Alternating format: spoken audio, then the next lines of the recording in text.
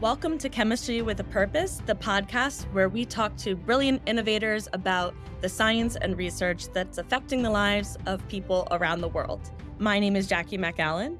I'm a communications expert who helps innovative companies tell their stories. And this is my co-host, Virpi. Hello, I'm part of Kemira's innovation team. Kemira is a global company providing chemistry and expertise for water-intensive industries, for example, water treatment and pulp and paper industry. We work continuously to help our customers to improve their resource efficiency. I also take care of Kemira's IP portfolio, and I see patents and trademarks as a tool to advance new technologies to enable collaboration. And I'm a big fan of new sustainable innovation. So speaking of new technologies and sustainable innovation, today on the show, we are speaking to one of Europe's leading experts in the area of carbon capture utilization and using captured carbon to create chemical building blocks like olefins and chemical intermediates, and then finally how this can be used for consumer goods. So we're excited to get into the topic, and welcome to our guest, Michael Carus. Yeah, my name is Michael Carus. I'm the founder and CEO of Nova Institute. This is a private independent institute founded 30 years ago by several scientists. And we're doing today research and science-based consultancy in the field of renewable carbon. That means for us to replace fossil carbon from the ground by biomass, by direct CO2 utilization, and also by recycling. So these are the three carbon sources that avoid to have additional carbon extracted from the ground, because the main cause for climate change is that we are still extracting crude oil, natural gas, and coal from the ground. And so we try to give concepts and technologies and market information and life cycle assessment, policy frameworks, so everything to find a pathway for the chemical and material industry to substitute fossil carbon by other carbon sources. So we founded the Renewable Carbon Initiative 2 years ago. We have meanwhile 50 companies on board, well-known companies,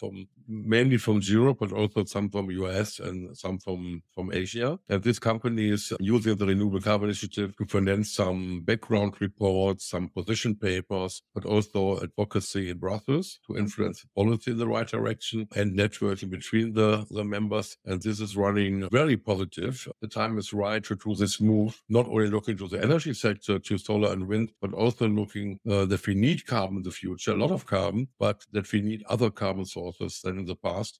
And this is a strong idea now, and the time is right to discuss this topic and to find coalitions and advocacy in Brussels, because policymakers are not fully aware of this transformation so far.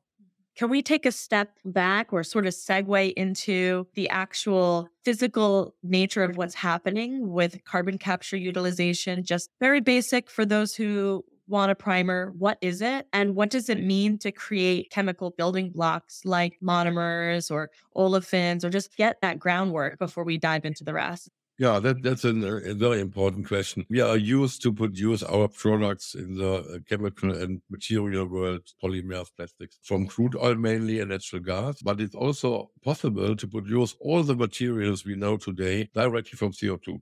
And this is really something new. It's discussed in the last 5-10 years. We have already some implementations today, so we can buy products from CO2. And how it works, in principle, it works in the same way as plants and trees doing it. If you take a tree using CO2, solar radiation, and water to produce sugar, starch, oil, cellulose. And we're doing this same process without trees and plants. We're doing it directly. And to give one example is, if you capture CO2 from the atmosphere or from emissions are easier because it's higher concentrated. So there are different processes that are able to capture the CO2. And if you have the CO2 molecule and combine it with hydrogen, the best is, of course, green hydrogen made from solar and wind. And you combine the both, then you have methane, or you have methanol, or formic acid. And these are the starting building blocks for the chemical industry. So just combining is wonderful. The problem with CO2 is it's a very stable molecule. So you need energy to utilize the carbon in CO2. And the crops doing it with solar radiation, and we're doing it mainly with hydrogen. Hydrogen is a very energy-rich molecule, and combining hydrogen with CO2, using then finally the carbon in the CO2 for organic chemistry. where you can produce ethanol, methanol, naphtha, kerosene, almost everything. And this is also done already on big scale in China. We have now new implementations in Belgium, in Germany, in Netherlands, in Norway, and also in Tunisia. And to give one example, concrete example, the Joe Commission has decided that kerosene for aviation has to be made in the future also from biomass or CO2. And we have here really a quota system. So the airplanes will fly in the 5-10 years with kerosene made from CO2. This is a clear quota from the European Commission. And we see here a lot of investment in chemical parks for producing kerosene from CO2. That's interesting. So tell me then about the potential scale of this and where you see renewable carbon in the mix of raw materials. So will fossil-based raw materials go away? What is the mix today? Where do you see it going? Yeah, today the mix is worldwide is 85% is made from fossil resources, 85%. 10% is from biomass. This is often processes we're doing since many, many years. It takes the oleochemistry using plant oil since hundreds of years, so this is not new. But we've also some new fermentation, for example, from sugar and starch. You can make in fermentation a lot of different molecules, fine chemicals. And 5% is covered by recycling. Yeah? So 5% of the is covered by plastic coming back in the loop via recycling. We have in total a growing market for this embedded carbon in the molecules. We're not talking about energy, talking about the carbon in the molecule, because you have two kinds of carbon. The one carbon is related to the process energy, and the other is embedded carbon in the molecule. And in the past, we have only looked to the energy part, and we have started to look to the embedded carbon in the molecules, because there's a big difference between both.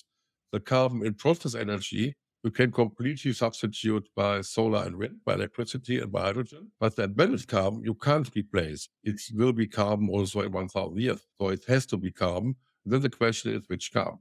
And we have a scenario for 2050. Whether it comes in place is depending on policy framework and investment, of course. In this scenario, we're saying about 55% of the carbon demand of the industry is coming from recycling. So the biggest part. This is why we see everywhere in Europe, in US, and also in Asia, a lot of implementation of recycling and the circular economy coming strong. And so recycling will be number one, but recycling can never be enough because you're always losing molecules. You are not 100% efficient.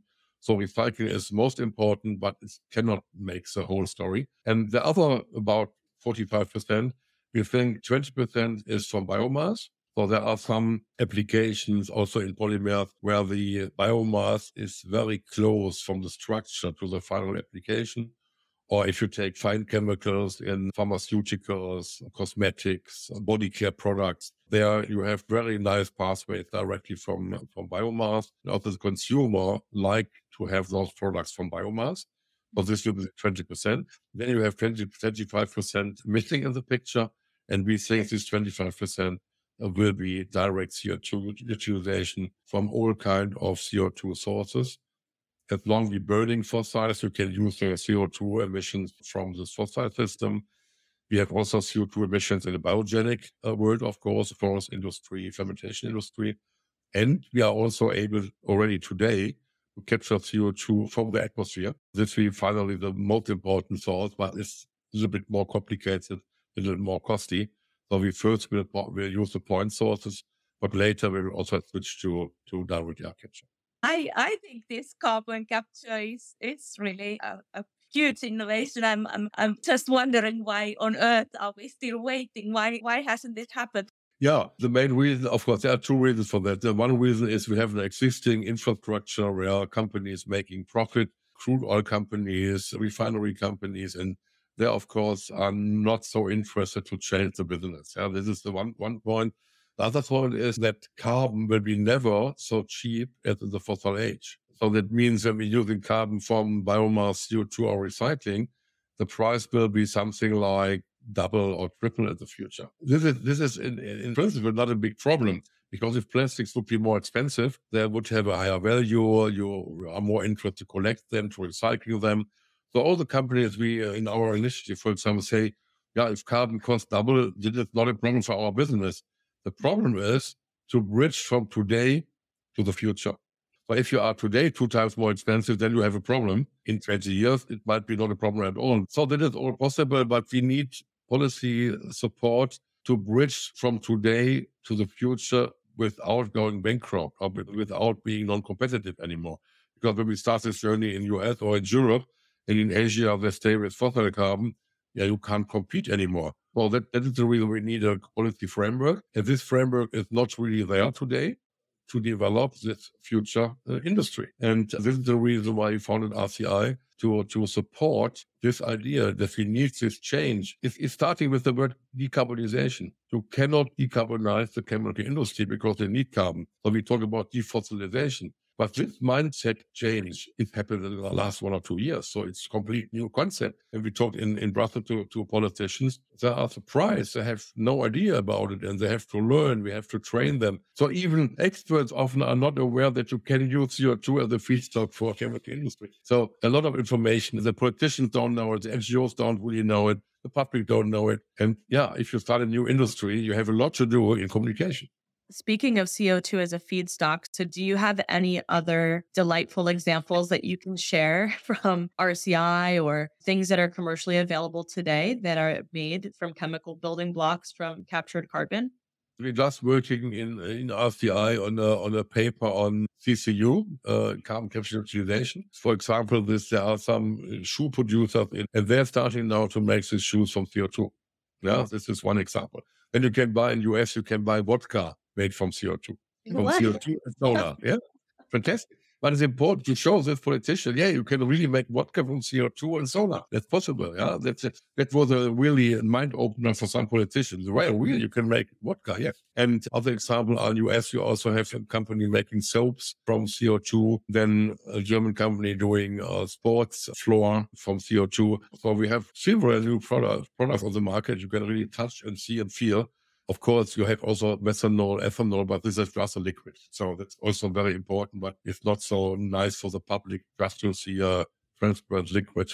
Then I mentioned kerosene. Kerosene will become very strong here.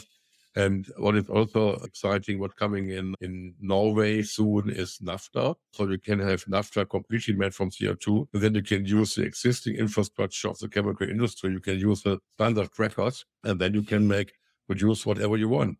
And another polymer which is already on the market is polyethylene. And this is used in some cosmetic packaging, for example. And of course, it's more expensive. But if you imagine you are a brand selling cosmetics for 100 euro, then the difference in price is 50 cents or so.